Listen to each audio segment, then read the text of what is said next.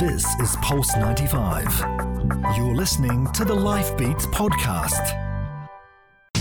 Life Beats. Life Beats with Sally Musa. Only on Pulse 95.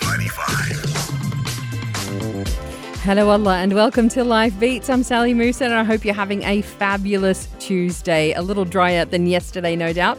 Now, you might be thinking of gaming when you think of VR. But virtual reality therapy can help people by exposing them gradually to their greatest terrors. It's a technology that is just now reaching the mainstream after 20 years of research. Equipment is getting lighter, it's getting more affordable, with tech advances spilling over from the gaming industry to help people fight disabling fears of things like flying, like heights, spiders, dogs, and more, even public speaking.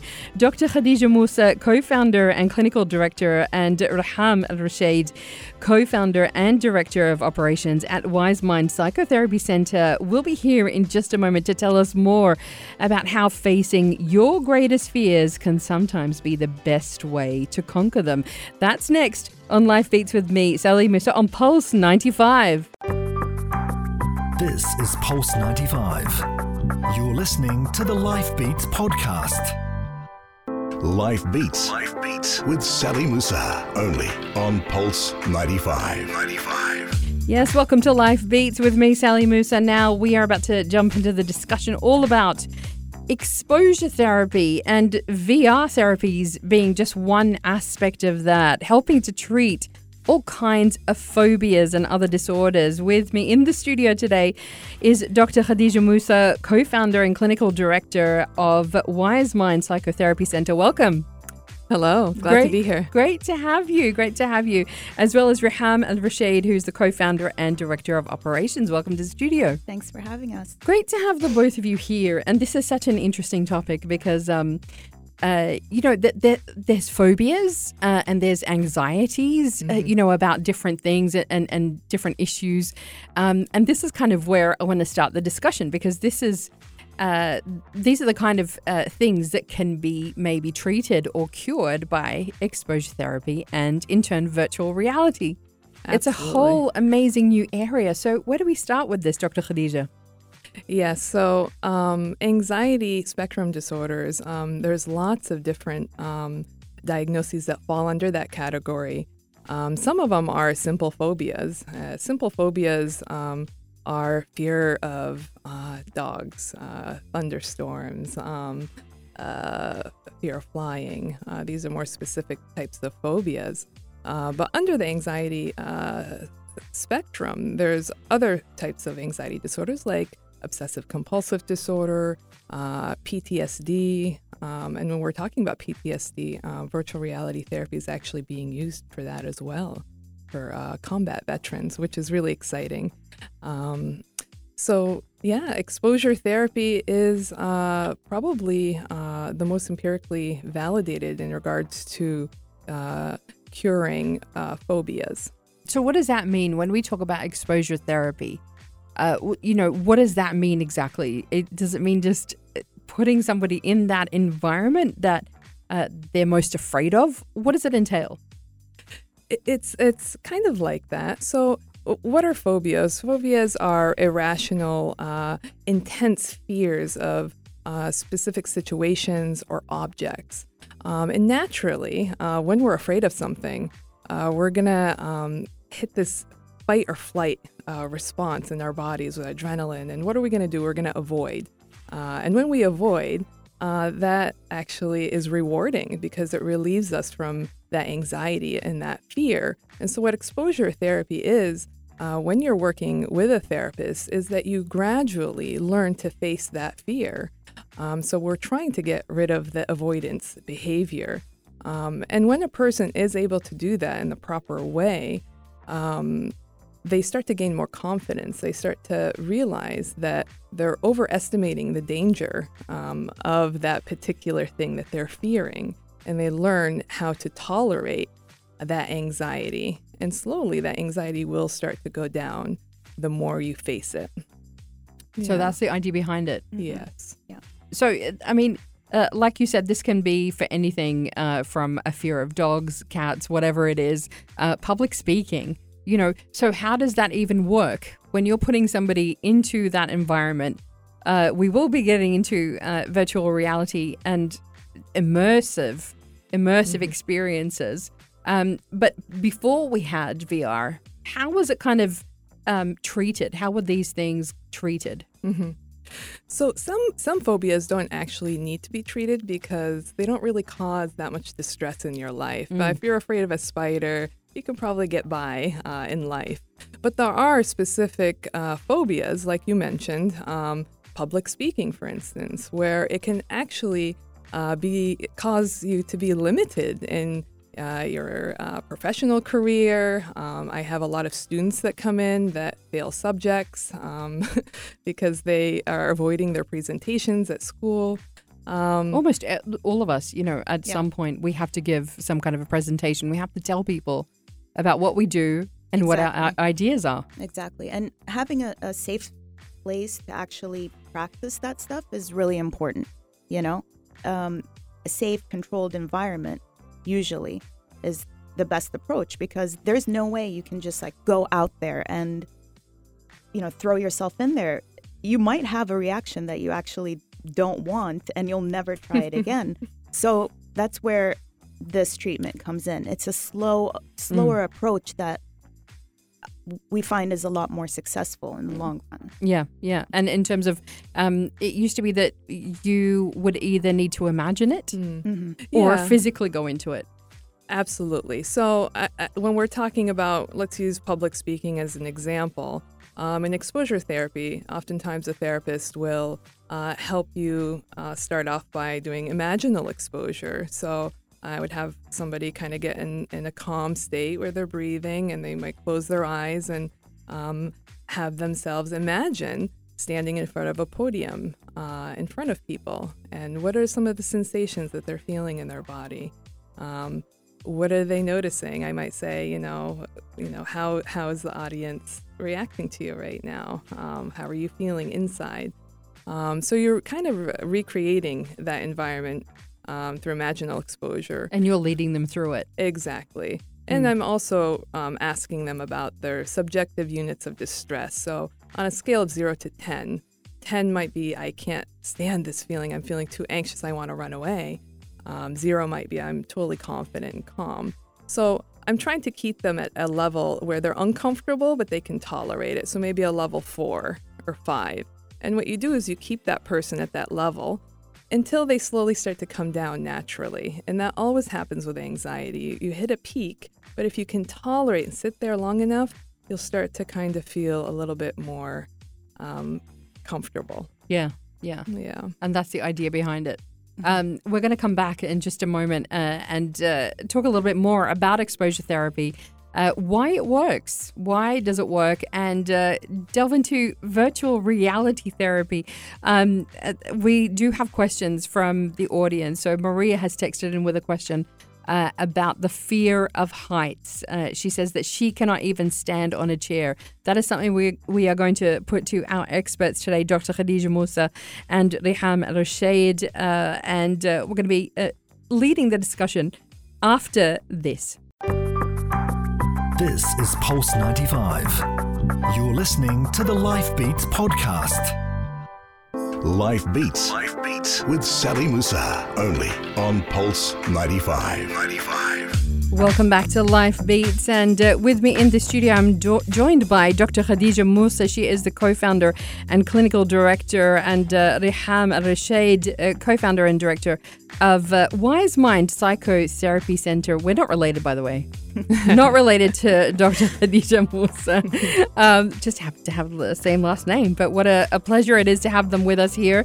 We are talking exposure therapy, virtual reality therapy, stuff that is actually quite new because, we're seeing a lot of developments in the space of tech and healthcare and mental health and dealing with mental health issues. And this is definitely one topic that has come up. And so, as we're saying, this is something that is part of exposure therapy. So virtual reality therapy is part of that as well. But why does exposure therapy work? So exposure therapy is actually falls under cognitive behavioral therapy. And I'm not sure if people are familiar with CBT, but it's basically the cognitive part is learning to kind of change your thoughts about certain fears, for instance, when we're talking about anxiety. But the behavioral part is where the exposure therapy comes in. And when we're doing exposure therapy, oftentimes if somebody has a pretty significant fear, let's say of flying, for instance, what we would do is come up with a fear hierarchy. So we would start off with maybe a thing that feels, it causes you a little bit of stress, maybe packing up your bags before taking a long trip. That gives you a little bit of anxiety, but you can tolerate it. And then we move up to something else that might be a little bit more challenging and more challenging than that. So maybe buying your ticket and then hopefully getting on a plane and going to a certain destination.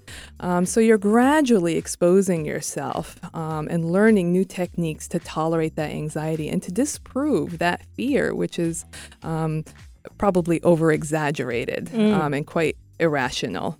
So moving through it is something that will just, naturally over time calm it down. Okay, so now we're talking virtual reality therapy, which takes exposure therapy to a whole other level. Yeah. Mm-hmm. You've done this. Yes. Riham? Yes, I've tried this on. I've tried it when we first, brought the system in, and I'll tell you, it is so interesting and very immersive.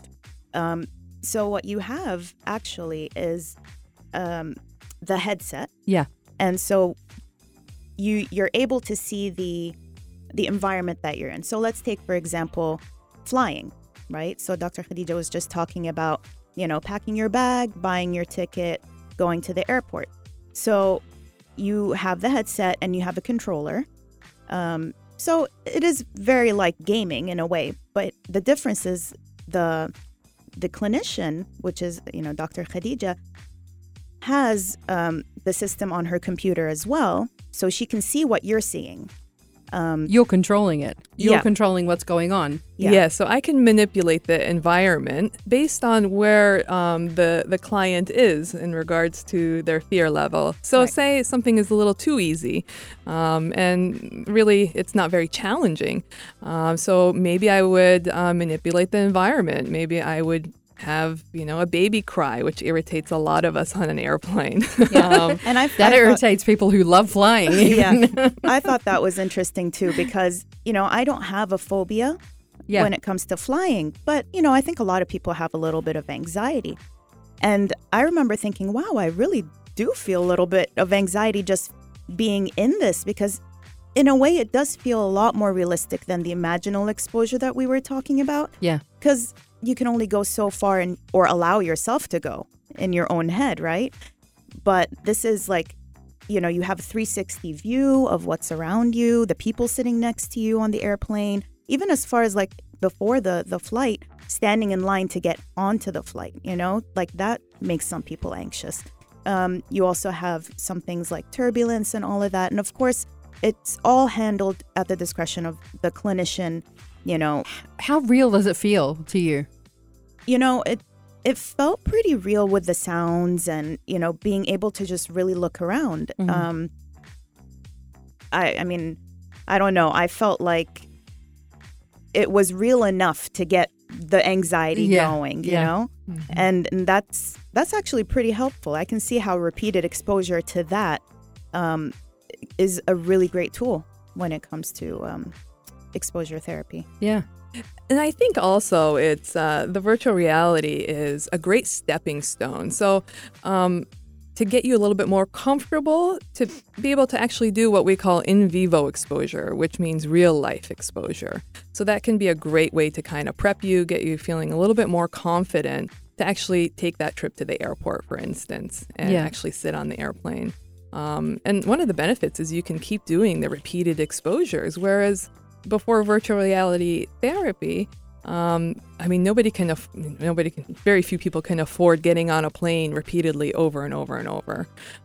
So it's a really exciting technology that we have at our hands right now.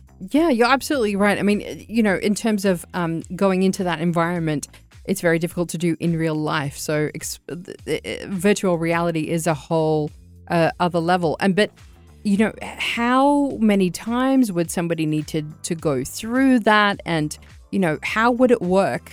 And how do you notice that it's working?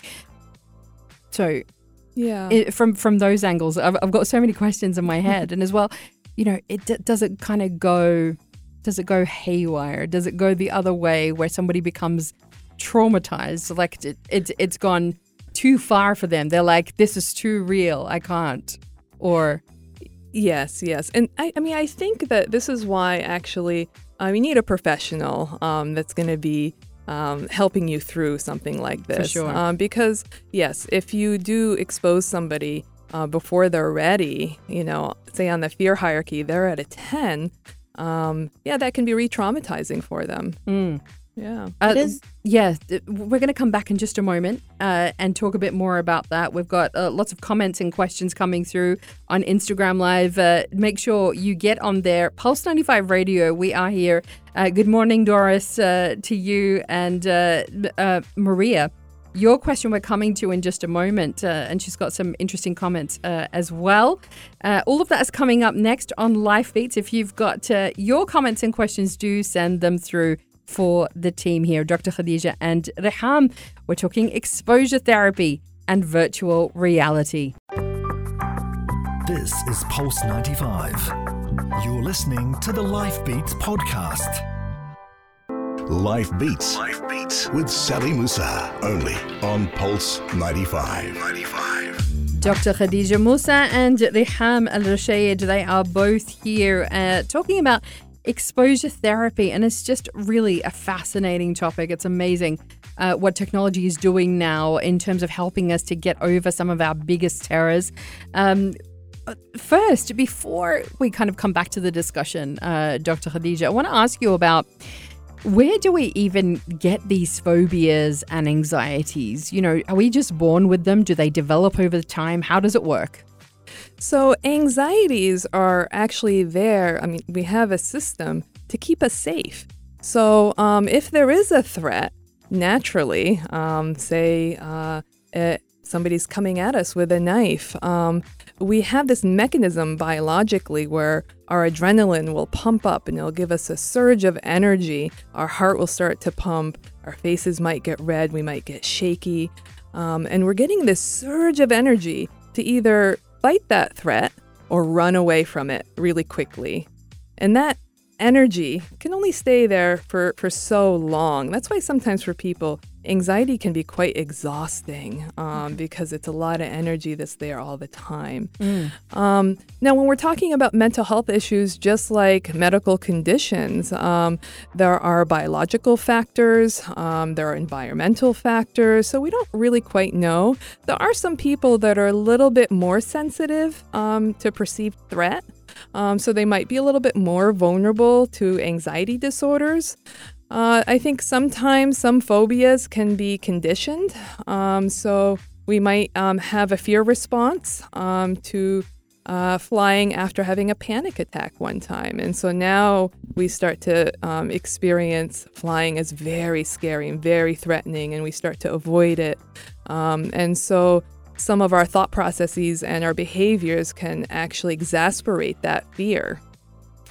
It can definitely exasperate that fear, but what is interesting is that if you have enough motivation, and this is a really important point, if you have enough motivation, you can actually overcome the fear. And we were talking off air, you used a really good example of that.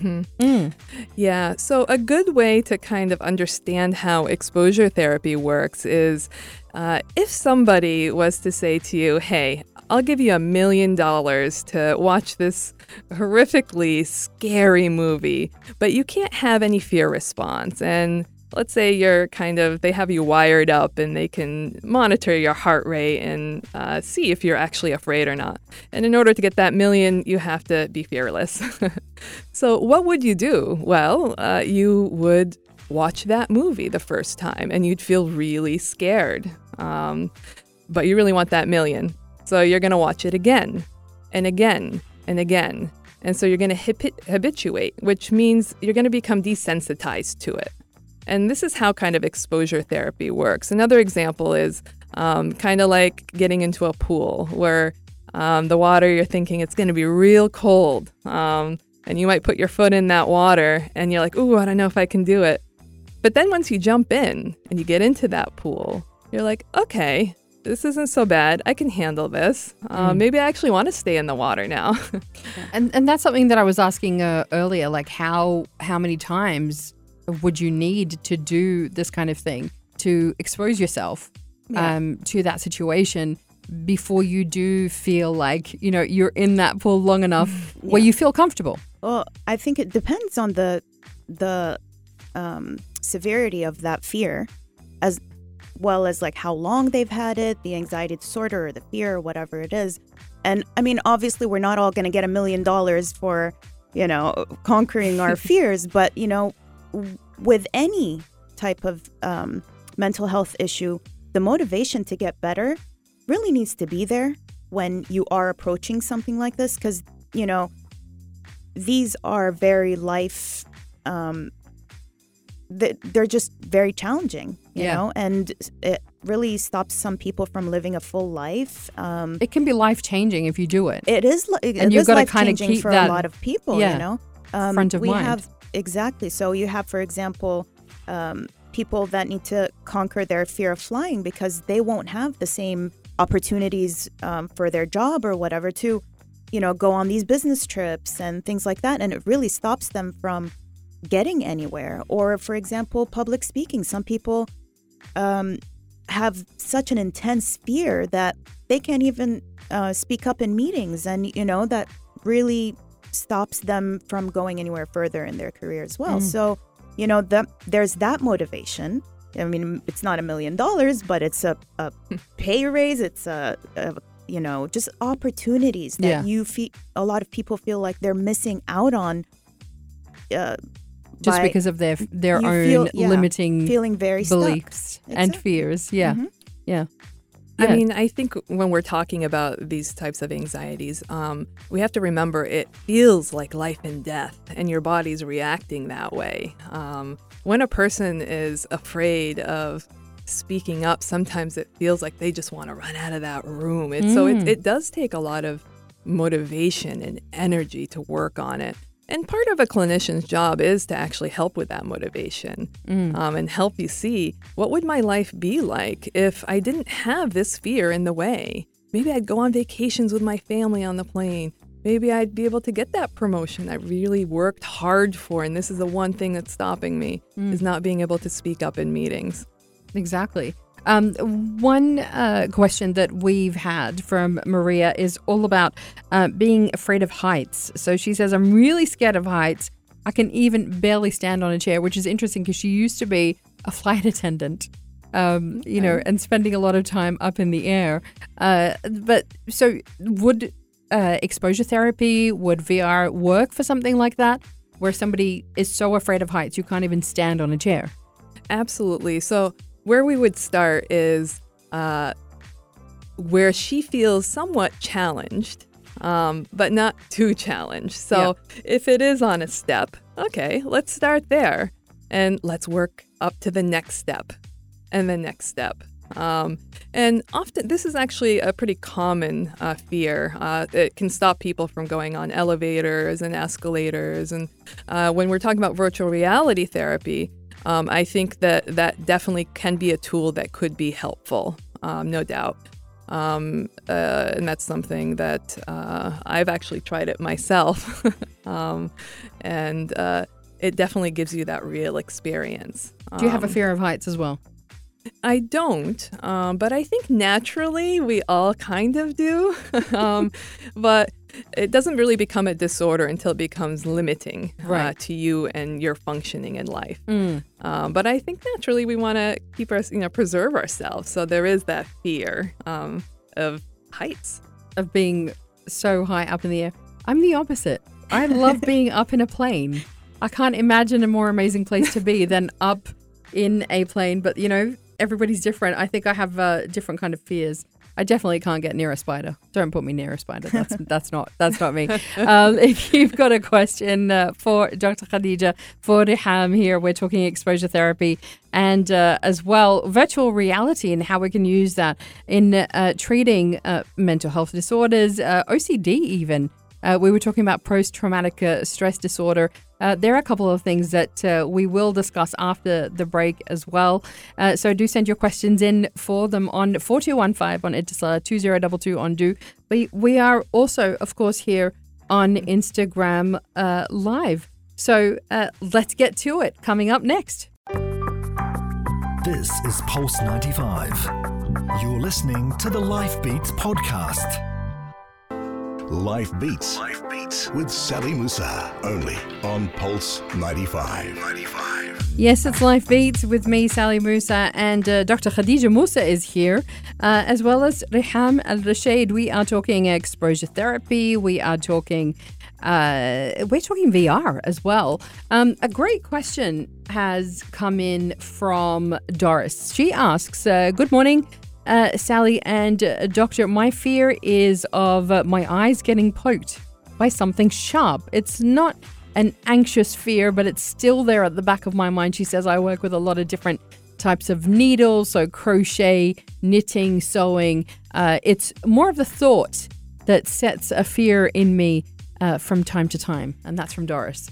Okay. Hi, Doris. So really, it sounds like you're having more intrusive thoughts. Now, intrusive thoughts are thoughts that come into our mind that are unwanted and sometimes difficult to get rid of. And we all have a certain level of intrusive thoughts. Some people have intrusive thoughts like the one that you were just saying of being afraid of harming themselves.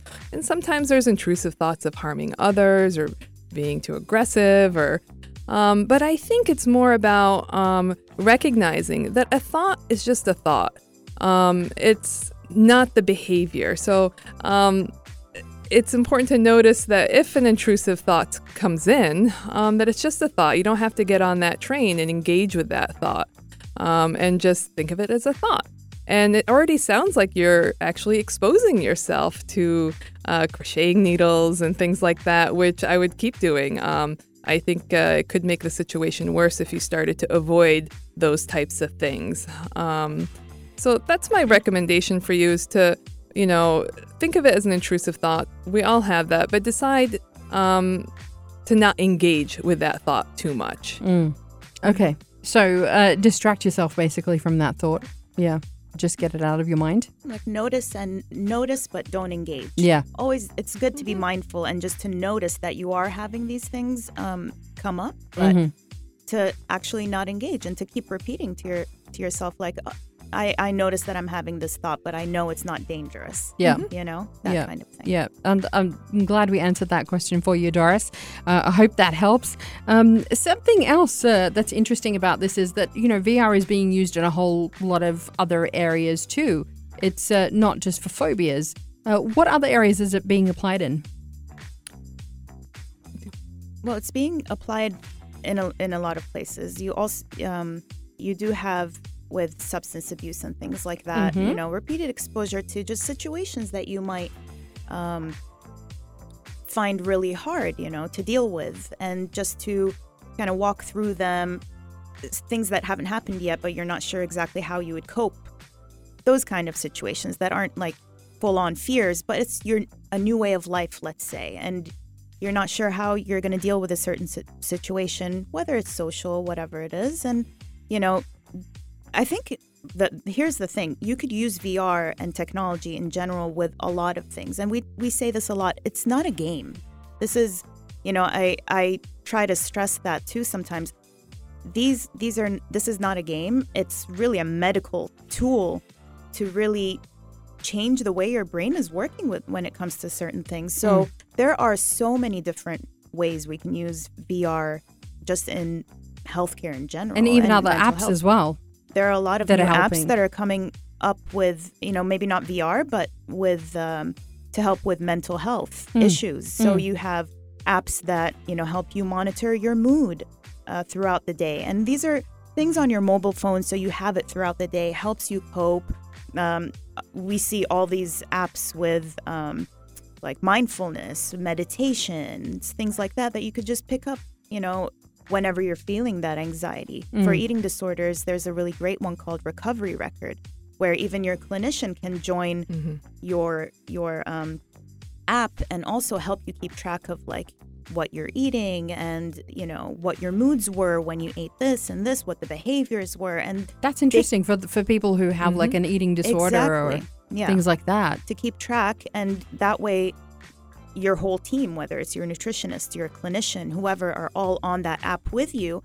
They can monitor with you on a daily basis, like, if there were meals skipped, if there were, or what was happening, and then talk about them. Because here's the thing, with all of these technologies, the reason why they're so successful is because the clinician can't be there on a daily basis with you,